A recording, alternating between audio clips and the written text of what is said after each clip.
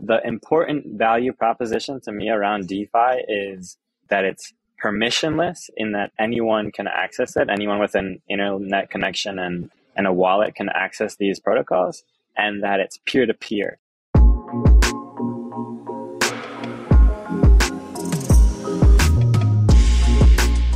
Welcome to the Unstoppable Podcast, the official podcast of Unstoppable Domains and the go-to place for everybody to learn about the latest innovations in Web3, NFTs, and the decentralized web. Join us each week to hear from experts, entrepreneurs, and the early-stage investors that are building the future on the blockchain. Not only will this podcast help you understand why these emerging technologies are so important, but you'll also learn how you can become a pioneer in the metaverse.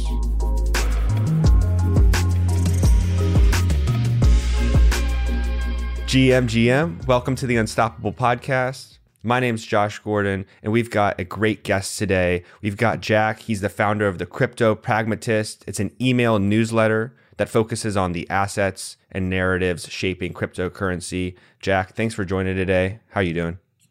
Hey, thanks so much for having me. Doing well.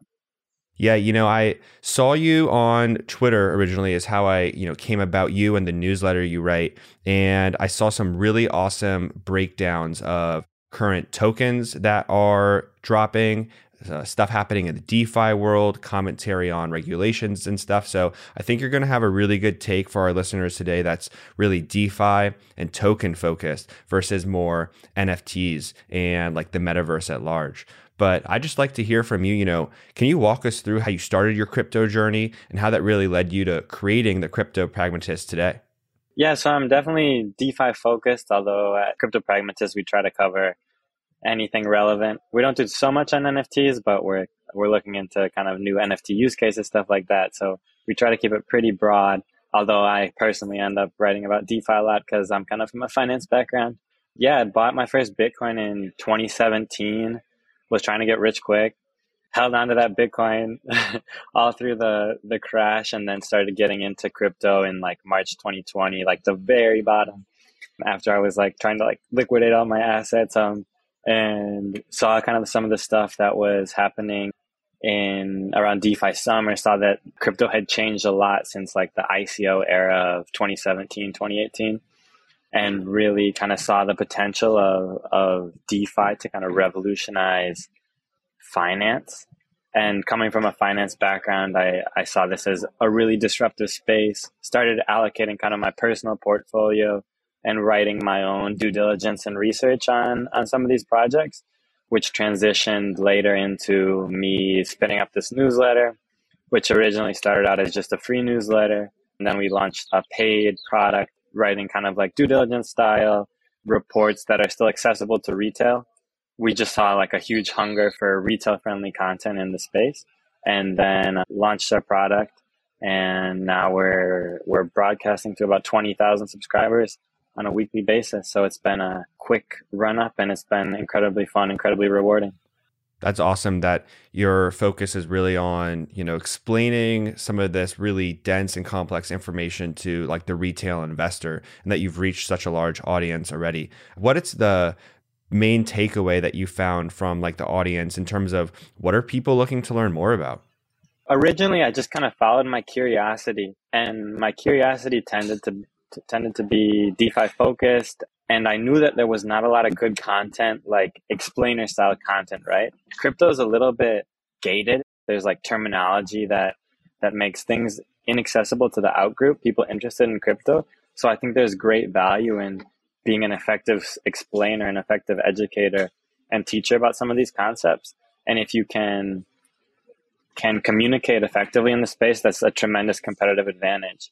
So at first it was just my curiosity, and then the team and we developed this framework to explain kind of concepts in an accessible way.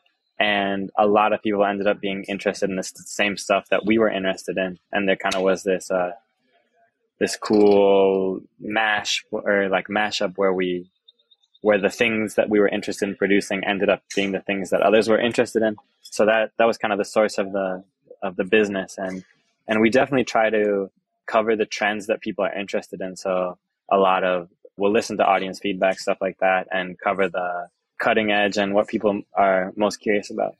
Yeah. I really like what you said about following your curiosity. And anytime that you are making content, a piece of advice that I've heard is, you need to write for essentially yourself, and someone else is wondering the same thing you are, having the same questions you are. And that's really why I enjoy being a podcast host and talking to people like you. So I've got a bunch of questions today around DeFi that are really like my authentic questions that I'm trying to work through. I feel like DeFi is something that I've actually kind of pushed away during my crypto experience. It's pretty similar to you. I got my first Bitcoin in 2017, held through the crash, and then like doubled down in the March crash in 2020, right? For me personally, I've always kept it pretty, I would say, safe from the token perspective, Bitcoin, Ethereum, and not getting too much into DeFi, although I'm pretty heavy into NFTs right now. But so I'm excited to talk DeFi with you. So to start off with our DeFi discussion, for anybody who may not have the best understanding of it, can you please explain, what DeFi is and why it's important? I like to think of DeFi as businesses kind of that live on the blockchain. In their kind of purest form, they're just protocols, right? So they're not necessarily people kind of operating this business. It's just code that lives on Ethereum or lives on Phantom or lives on Avalanche that operates a service that kind of provides value. So some of the kind of core services that we see that at the beginning of DeFi, and I think we're still in the early stages of DeFi, are, like lending markets. So being able to put up collateral and borrow against that collateral, borrowing markets, exchanges. So being able to swap tokens and like leverage and options markets are other kind of primitives that exist within DeFi. The important value proposition to me around DeFi is that it's permissionless in that anyone can access it. Anyone with an internet connection and a wallet can access these protocols, and that it's peer-to-peer. So the traditional finance industry is about $20 trillion. And if you think about that, that's all just like fees that they kind of gather from facilitating transactions. So like you look at a bank, right? You're putting your money in a savings account and they're effectively loaning that money out to somebody else. And they're taking their, their percentage cut, which ends up being a huge industry across all this money that changes hands. In cryptocurrency, with these permissionless peer-to-peer markets, the money just flows directly to participants, right? So if you have stable coins, if you have dollar denominated stable coins and you're looking to earn interest on that, you can just lend those out to me and I'll pay you interest directly. And there's no middleman, there's no intermediary taking a cut of that. And that's the value proposition of DeFi. That's where DeFi kind of creates its value. We talk about in like the crypto world, I see, and I think it's like one of Coinbase's central missions, or maybe it is their mission, is to democratize finance. And do you see these permissionless DeFi protocols and capabilities as actually making finance more accessible on a global scale? And I ask that question because some of this stuff is so complex, right? And you even use some complex words. We're talking about protocols and networks and whatnot. But will this eventually mature to the point where anyone around the world can participate in like a financial system where, right now, I would say in a lot of places that's not really possible. And maybe in where you live and where I live right now, we have access to banks and institutions and like that. But that's definitely not true for everyone, right? Absolutely. And I definitely think about this problem a lot as someone who lives in Mexico, so it's a developing nation. And, I think there's some statistic around 50% of Mexicans are unbanked. So they just don't have a bank account, right? Which is something I think a lot of Americans take for granted. A huge part of DeFi is onboarding unbanked people to like financial services, right?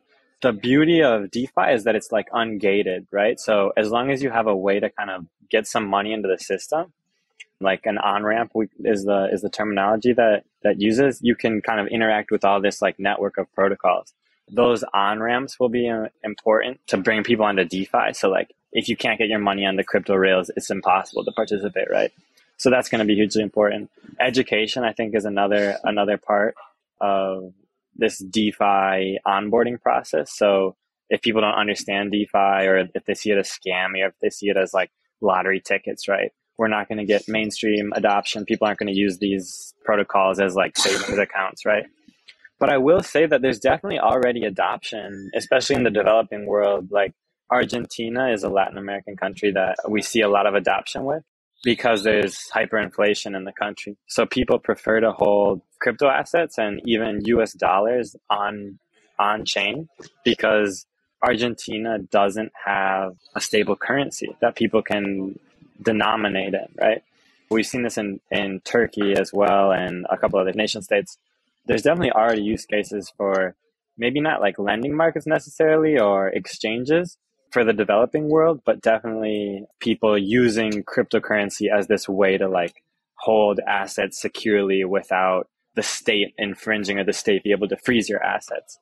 Yeah, no, totally great points. And I think we're seeing a lot of that happen in real time with things going on in Ukraine and Russia. And we saw some examples of how assets can be frozen in Canada recently, and definitely having the power to hold and own, everything with crypto comes down to a big central element that I like to think about as true ownership and accessibility. So a term I see in the DeFi world a lot is TVL, and that stands for total value locked. And honestly, this is something that I actually learned from reading one of your reports that you wrote in the Crypto Pragmatist. I feel like I had seen the term so many times that I just started reading it as TVL versus ever even understanding the actual acronym it stood for. You know what I mean? Can you explain like what total value locked is and why that's an important metric to assess when, looking at, DeFi tokens? Total value locked is a concept that's like unique to crypto. It means like how much money is stored in a given smart contract. So like smart contracts are tools to create kind of like programmable money, programmable dynamics around money.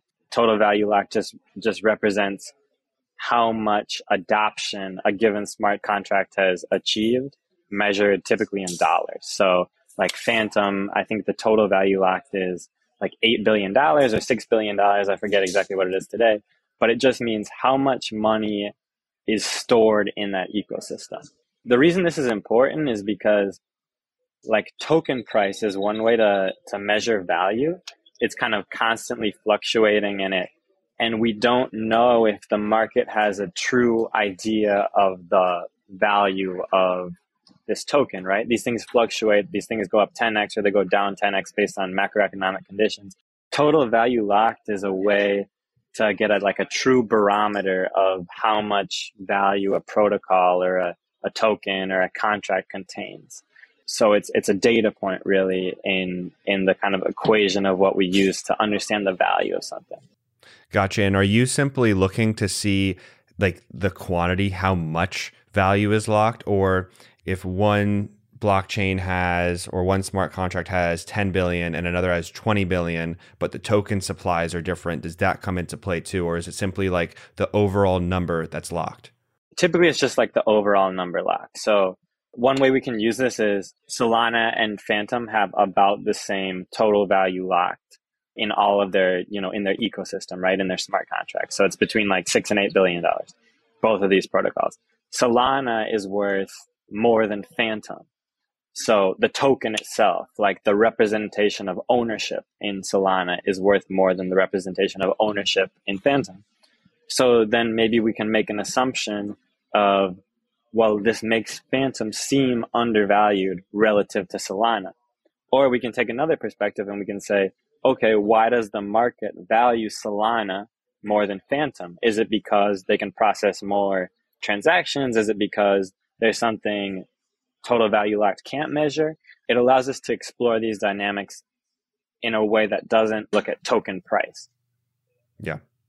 That's actually really interesting and definitely a data point that I'm going to be looking into for the future. And we're going to dive into Phantom a little bit later in this discussion, so I won't jump there just yet. So really helpful explanation. Another DeFi question that I've had is I've seen you talk about the blockchain trilemma, and that is the blockchains are trying to be like three things essentially: decentralized, scalable, and secure.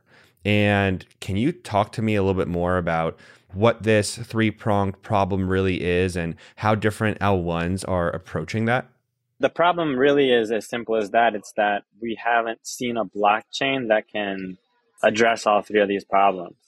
So far, all of the blockchains that exist kind of have to make a compromise across one of these aspects. So like we look at Solana or a chain like Phantom, right? They have very fast transactions. They choose to make the compromise not within like speed, but within decentralization. So they're able to achieve quick speeds because they're less centralized networks. Bitcoin and Ethereum, they're very decentralized, but they make compromises in terms of speed. So far, the technology has just not progressed to the point where we can create like a perfect blockchain. All blockchains have compromises. Is there one of those factors out of the three that you think should be prioritized over the other? And I also ask that because I feel like we're seeing a lot of discussion around the decentralization of chains. It is a really amazing thing how Bitcoin and Ethereum are able to achieve this massively distributed network. But as we do scale, do you think that comment on decentralization is going to become more or less important? The value depends on the user, right? So like I know the founder of FTX, Sam Bankman-Fried, his number one criteria for evaluating a blockchain is transactions per second. So he thinks that speed is more important to a blockchain than decentralization. Bitcoiners see decentralization as like hugely important to the integrity of the network, and the reason that Bitcoin is valuable is that no single entity can stop Bitcoin. No single entity can censor a transaction. They look at decentralization as the most important thing. I kind of happen to be in the camp that I believe decentralization is the most important thing to a blockchain. I believe that without decentralization, these blockchains can kind of like be seen as glorified databases, right? If one person can shut off a blockchain, what are we even doing here? So I kind of do see decentralization as the point behind cryptocurrency in a lot of ways, but a lot of different people have different opinions on that. So far, decentralization hasn't necessarily been tested, right? The United States hasn't prohibited cryptocurrency, right? It hasn't outlawed cryptocurrency. So we haven't seen this like huge test of the decentralization of these networks and which protocols and projects are truly decentralized. Perhaps someday we'll see that test, but if we don't, then perhaps chains like Solana, who prioritize speed over decentralization, will be cheaper and faster to transact on, and people will flock to those chains as decentralization is costly. So there are compromises. Totally. That really makes sense. And something that I was thinking about as you were talking about the speed factor is just how as technology evolves and developers learn like new techniques and ways and algorithms to handle all these transactions, I would imagine that speed is only going to increase. So like the fastest blockchain today may not be able to compete with one in, X amount of years, yet decentralization is something that maybe is not as controlled by the technology and just more controlled by the network effects of people, believing in it and coming on board. So that might be interesting to see play out over time. My gut feeling is that like earlier networks have a leg up in decentralization, because decentralization comes about based on network effects, based on the most decentralized network will probably continue to be the most decentralized network, where the fastest network might be the newest network because it has availability to the quickest technology. So yeah, it'll be a very interesting like theme to watch is what blockchains can outperform other blockchains and in which ways. 100%. Talking about like this problem, and I know you may not be 100% knowledgeable on everything ETH2 and the merge happening, and it's a lot going on, but do you have any thoughts on how the merge or some of the other roadmap updates will help Ethereum address the scalability aspect to this? So I think the general high level consensus around the merge is, well, perhaps I'll just review the merge just for anyone who doesn't completely understand it. Ethereum is moving from a proof of work network, so where people represent a stake in running the network by the computing power they have, by the mining power on their computers, and it will transition to a proof of stake network where your share in the way the network operates is based on how much Ethereum you hold. So it kind of moves from this computing based model to an equity based model where the biggest holders of Ethereum have the biggest say in how the blockchain works. Which could lead to some form of centralization within the network, right?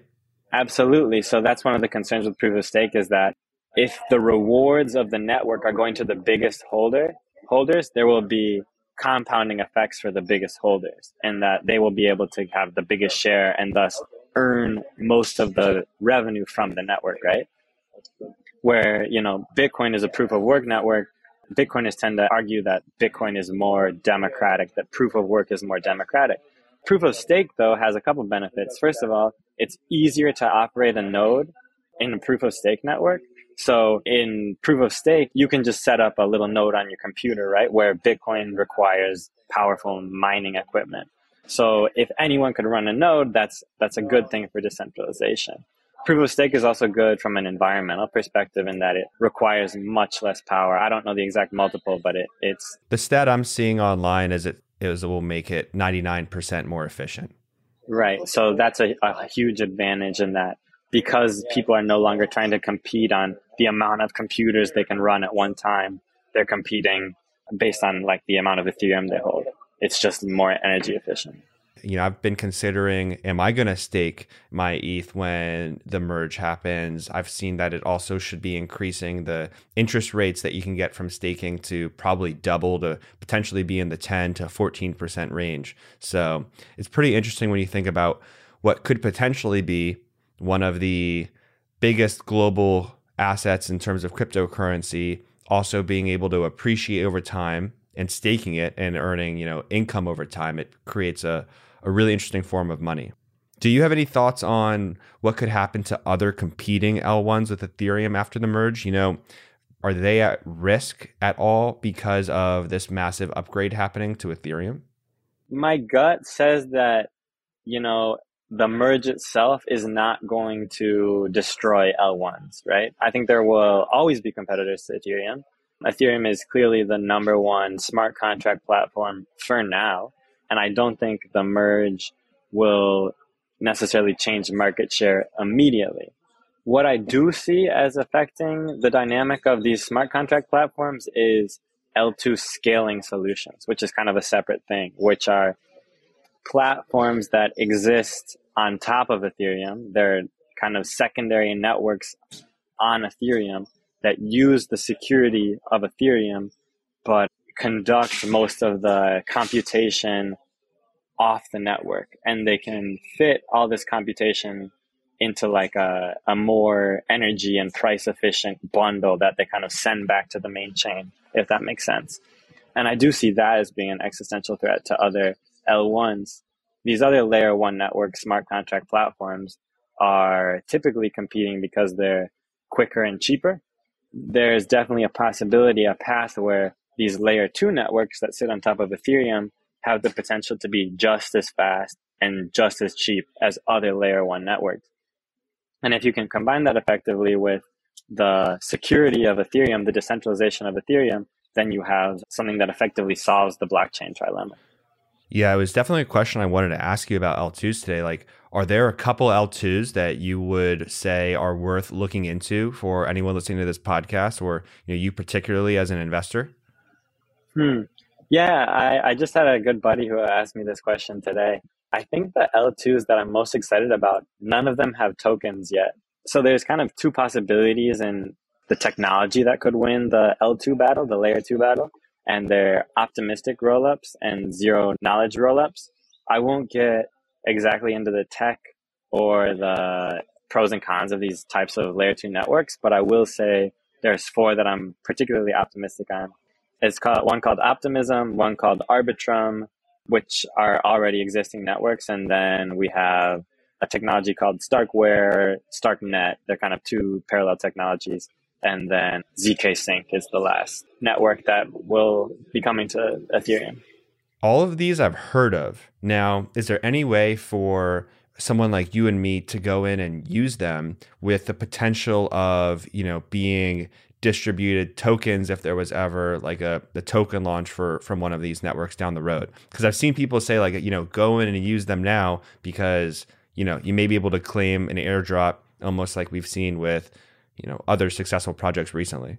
Optimism has kind of vehemently denied that they're going to have a token. It's up for debate if they will or not, but for now, I think we'll count Optimism out of the question. Arbitrum and ZK Sync are both networks that people are pretty confident are going to airdrop tokens. And you can just look up Arbitrum airdrop, and there are articles on the best way to farm the airdrop. So the best way to interact with the network in a way that will allow you to get airdrop tokens in the future. So I'd recommend a quick Google search for any of those networks. And if you can play it the right way, it's possible you'll get tokens worth thousands of dollars. So it's kind of cool, a cool mechanism in crypto. Is that something you've done yourself? Yeah, I've done a little airdrop farming around Arbitrum and ZK Sync both.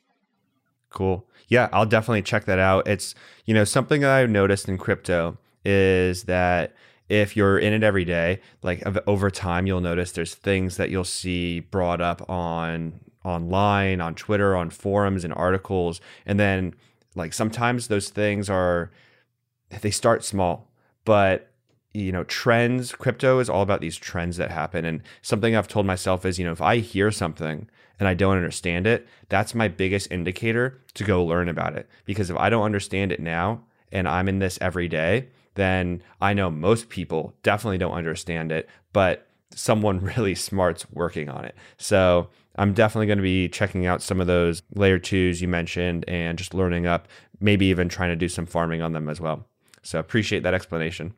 And honestly, sometimes the best way to learn about something is by going in and using it and understanding like how the network works and how you can use the network. And then you're also rewarded for that potentially financially in like a meaningful way to just kind of try these networks out. So it's a cool feature of crypto that we don't really see in other financial markets.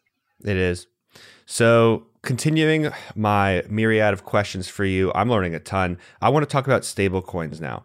And, I've seen people talk about how 2022 is the year of the stable coin. And this is another thing that I know I need to learn more on and start experimenting with. But why do we need stables? And I have some reasons that I've sourced from online. Actually, someone else who writes a newsletter we had on the podcast, Sean Puri, he writes for the Milk Road. They just this morning talked about stables in the newsletter and said that stables provide a couple of helpful reasons around taxes.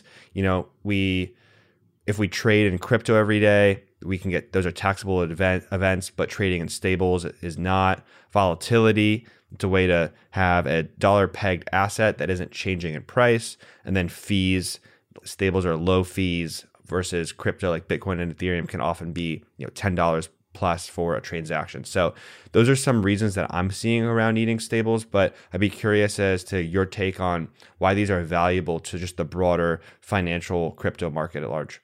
Yeah, so I think we can bring it back to the current financial system, the traditional financial system, and you can look at like cryptocurrencies as stocks perhaps, and NFTs as collectibles. And then in that case, stable coins would just be dollars, right?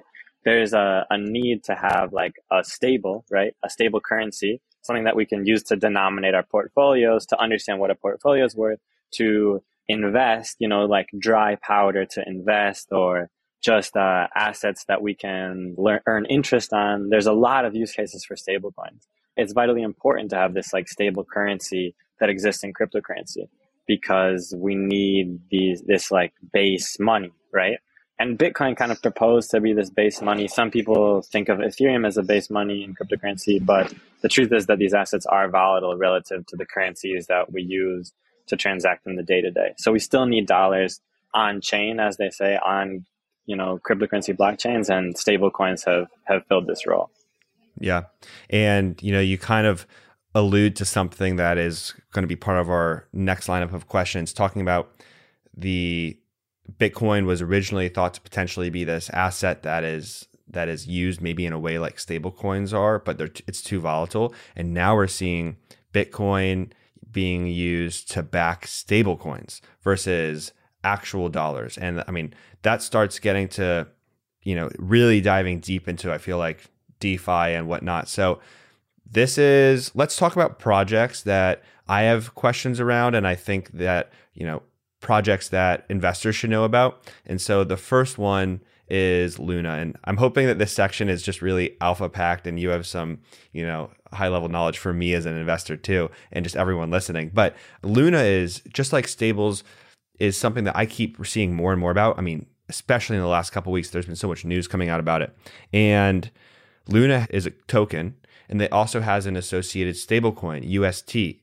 And that stablecoin is, I'm going to need you to explain it. I was about to try to explain it, and I was like, hold on a second. I got Jack. He's an expert in this. But what I just saw come out this week or last week is that Luna is going to start buying, the organization behind it is going to start buying Bitcoin to help back their stablecoin. So can you help us break through the hype here around Luna? Is it something you're interested in? And do you think some of these moves to help back the algorithmic stablecoin with Bitcoin is a good one? I think to answer this question, we have to understand the types of stablecoins. So first we have centralized stablecoins, dollar-backed stablecoins. And typically we've seen these stablecoins maintain their peg of one stablecoin equals $1. So that's like someone holds $1 in a bank account and says, if you have this stablecoin and you give this stablecoin to me, I will give you $1. So it's a guarantee that that coin is going to be worth $1, right?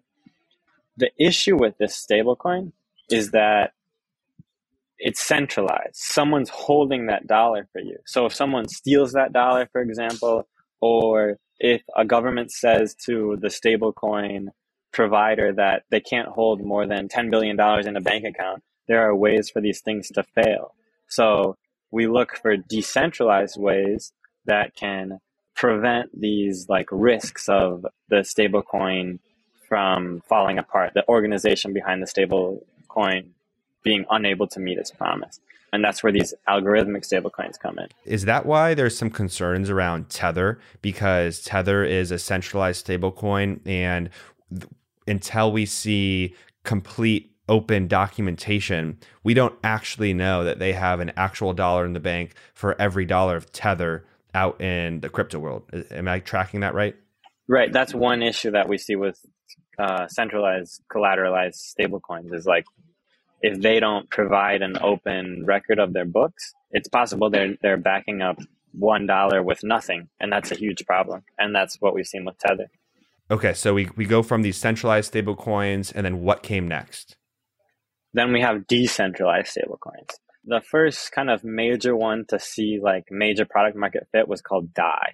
And the way DAI works is that you take an asset on chain and you plug it in to this protocol, and it mints you a stablecoin that it says is worth $1. The way that they can do this in a decentralized way is they hold the collateral in reserve. So if I plug in $1 worth of Ethereum to DAI, I can mint a little less than $1 worth of stablecoin. And then if that Ethereum drops in value, DAI will automatically liquidate my loan and make me buy back my dollars stablecoin and hold the peg that way. So it effectively guarantees that there's always collateral for the one DAI of stablecoin on the open market, if that makes sense. So that was the first iteration of stablecoins. The issue with that is that it's very collateral intensive. You need more collateral than you have stablecoins. I think DAI is 1.5, they need $1.5 worth of assets to mint $1 worth of stablecoins. So there's actually more demand for stablecoins than the collateral can keep up with. And that's where Luna uses collateral in a very unique way, in which they're effectively using their own cryptocurrency as collateral. So Luna, you can take $1 of Luna, which is a stablecoin that fluctuates or a cryptocurrency that fluctuates in price, and you can mint $1 of UST, which is the stablecoin. So instead of having to kind of plug in your assets and borrow against your assets, you can mint a stablecoin with a cryptocurrency that fluctuates in price. And this model is new and novel, and it uses collateral in a way that doesn't require as much collateral as previously. But some people say it's kind of doomed to fail, that it's going to get too big and there won't be enough collateral to back it up. And then there will be a bank run and there will not be enough collateral to back up the stablecoin. Yeah. And that collateral is where some of the purchases of Bitcoin comes into play, right? Right. And that's thought to prevent this death spiral that I'm seeing it being called. Right. So then the idea is that if we have $10 billion worth of stablecoin and we buy $1 billion worth of Bitcoin, then that will be like our gold reserve, of assets that will back this dollar. And Bitcoin, along with Luna, is going to back this stablecoin. And I think they plan to have a whole basket of assets that will effectively be the collateral. That means that for every dollar of Luna, there is at least $1 of some type of asset in this ecosystem. I feel like it brings so many questions, but there's even the chance here that their assets that they're using to back their stablecoin, the Bitcoin, grows in value, and all of a sudden, they have a bigger reserve. There's a chance it decreases in value and the reserve shrinks. But would you say that Luna right now or UST is the leading stablecoin, and also when you get UST, you have to burn Luna. That creates a deflationary asset. Are you pro Luna? Are you bullish on Luna right now, or are you really just thinking that the stablecoin UST is novel and exciting? The stablecoin UST is super novel and incredibly exciting because it's trying to solve this problem around minting enough stablecoins to go around in a decentralized way. So huge props to Luna for trying to tackle this problem. If I wanted to hold dollars on chain, I would not hold UST because I believe that there are less risks associated with something like USDC, which is a dollar-backed stablecoin. It has dollars in a bank account somewhere. I believe that that is more secure. UST is cool though, because you can earn huge amounts of interest on UST. Like it's like a 19.5% interest rate right now, so 20% a year almost. They're doing this in a decentralized way. You can do that on Anchor. Correct. Yeah, so these are really cool. But I think there's a higher risk. I do think there's a risk that UST depegs and becomes worth less than $1. I wouldn't say UST is a superior stablecoin. It's the biggest decentralized stablecoin right now, and they're obviously doing something right, and it has held its peg in the past. But I wouldn't bet my savings that UST will continue to hold the peg. Yeah, no, that makes sense. I think that what you mentioned, the 19.5% interest you can earn when staking your UST on Anchor protocol, is just really interesting. And that is not something I've really experimented with so far in my crypto journey. And, I always hear about people taking some profits off the table, maybe keeping some money in stables for, purchases at a later date. And I'm kind of asking myself right now, is Anchor something I want to try out? And if so, what percentage am I willing to do it with? Because like you said, it's not unsafe necessarily, but it does pose some more risk than maybe a stable that has dollars backed in a bank account. So definitely, worth thinking through the pros and cons. Right, absolutely. If you're willing to kind of actively monitor the Terra Luna ecosystem and you are going to monitor the reserves that they have around UST, it's probably pretty safe as long as you're kind of actively watching and seeing if there are any kind of events that are going to increase the risk associated with holding UST. There are also ways to hedge the risk that like a more sophisticated like institution might take, where they can kind of bet against Luna to make sure that if Luna collapses, then they have a position offsetting that Luna. So there are a couple ways around it. If you're just going to hold dollars, there's no real reason to hold UST. If you want 20% interest, though, that's a totally different story. And it's definitely worth looking into Luna if you want to earn some yield, some really attractive yields on stables. Yeah.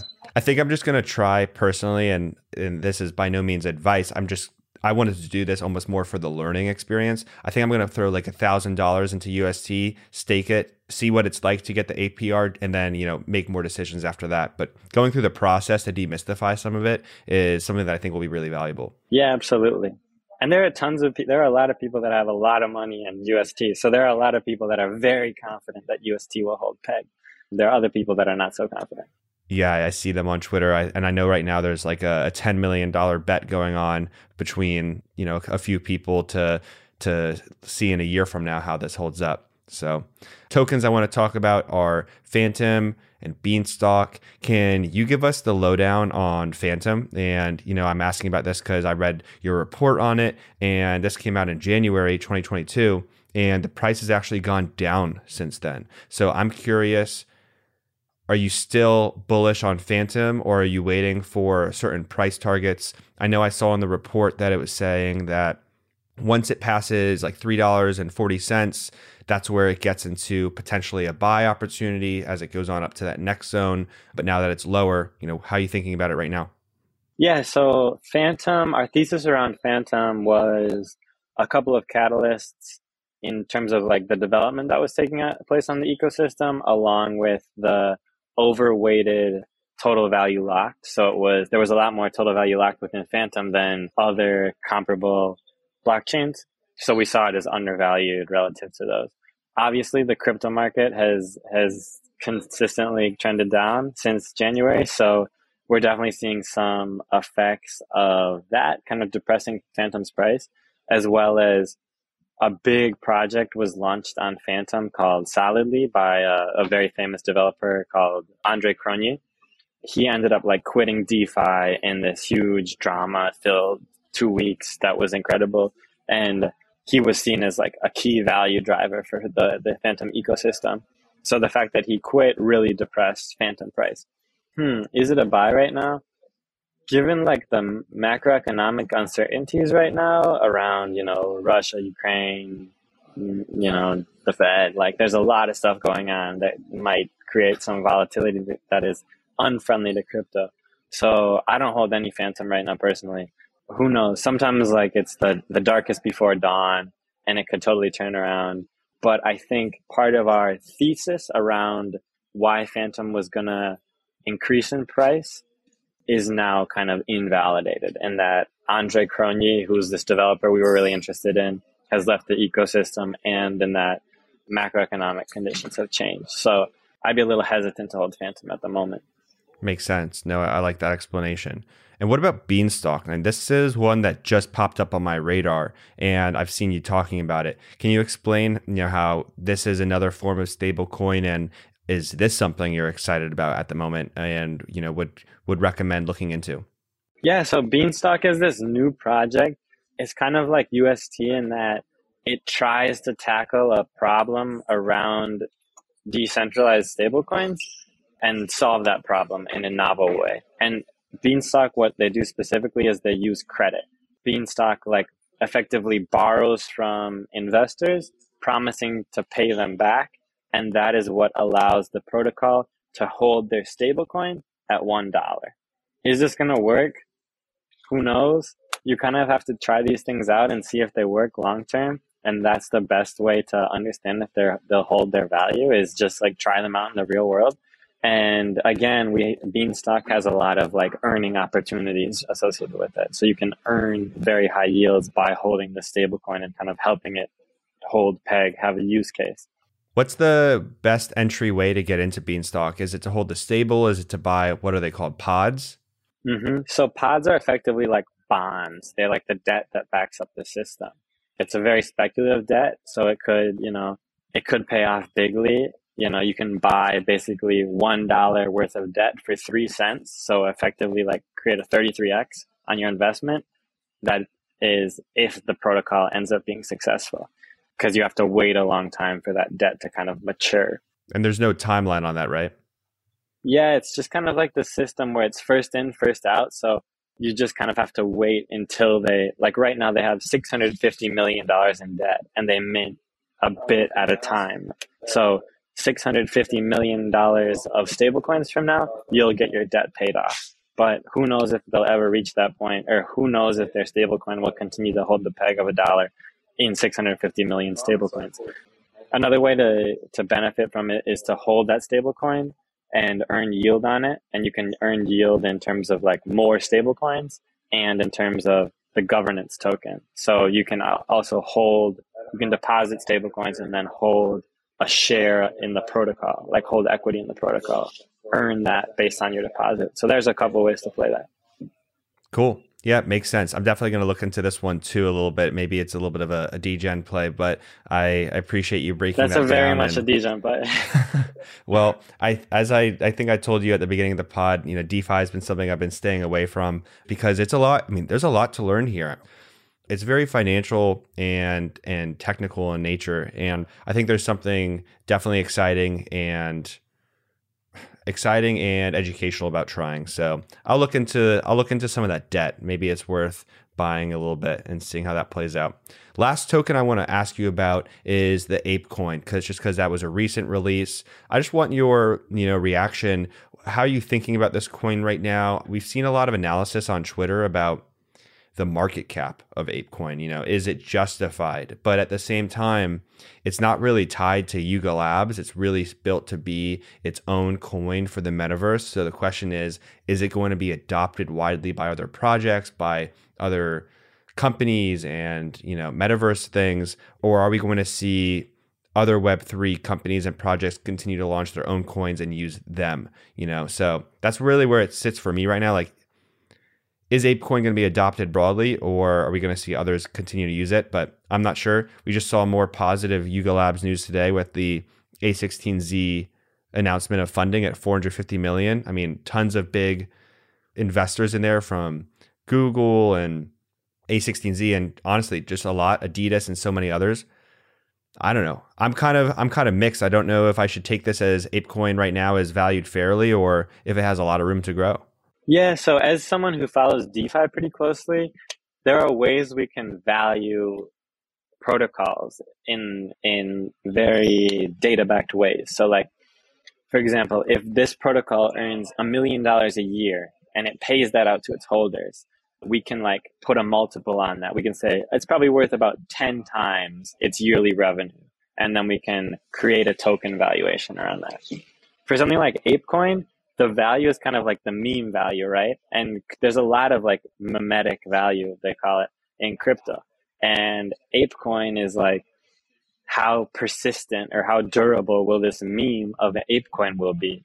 But how will this, be adopted in the metaverse? And these are all questions that don't have necessarily like data backing to it. So it's hard to predict that. You almost kind of have to be like this cultural influencer, this meme lord to like understand the value in ApeCoin. So there's obviously asymmetric upside in that like this becomes the universal coin of the metaverse.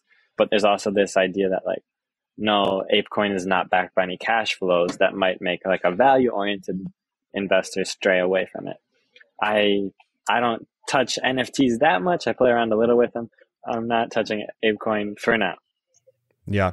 Is there something specific that will make you change, that tone? Or is it really just, you kind of alluded to it earlier, seeing how the value gets paid back to the network? And I know there's a lot of proposals right now that are getting voted on in the DAO. So maybe it's just tracking how that's going and seeing what comes about from standing up their own marketplace and stuff like that.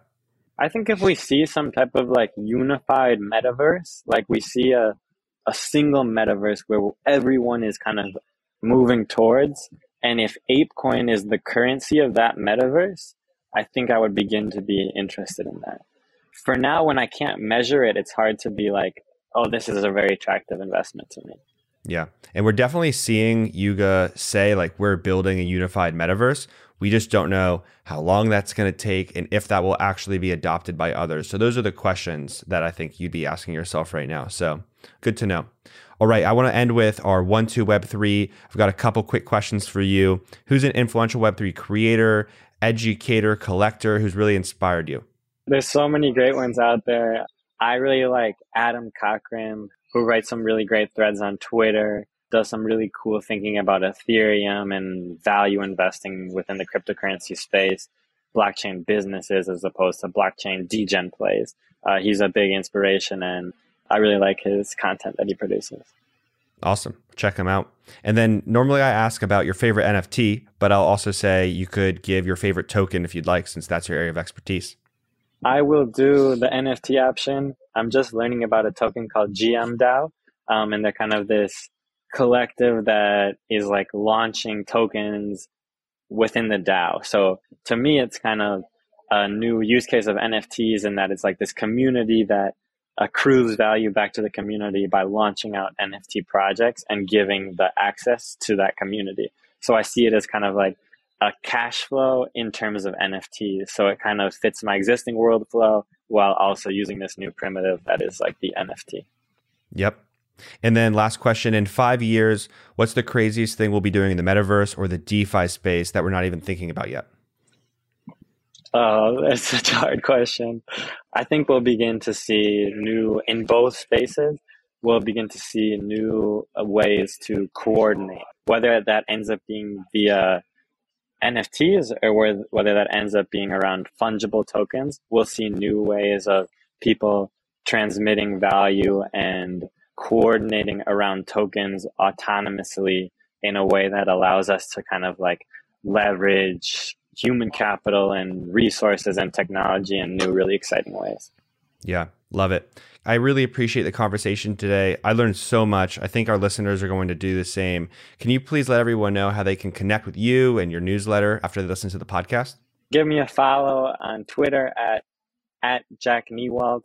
I'm on Twitter a lot, way too much. And you can also check out our newsletter at cryptopragmatist.com. I'll send you over there as well. Awesome. I know I'm going to become a paying member of the newsletter. I learned so much from you, and I'm looking forward to continuing to do so.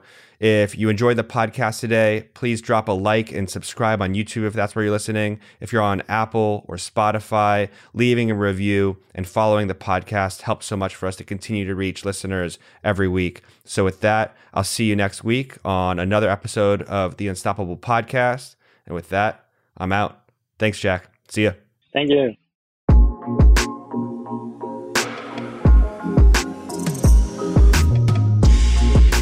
I hope you've enjoyed this episode of the Unstoppable Podcast.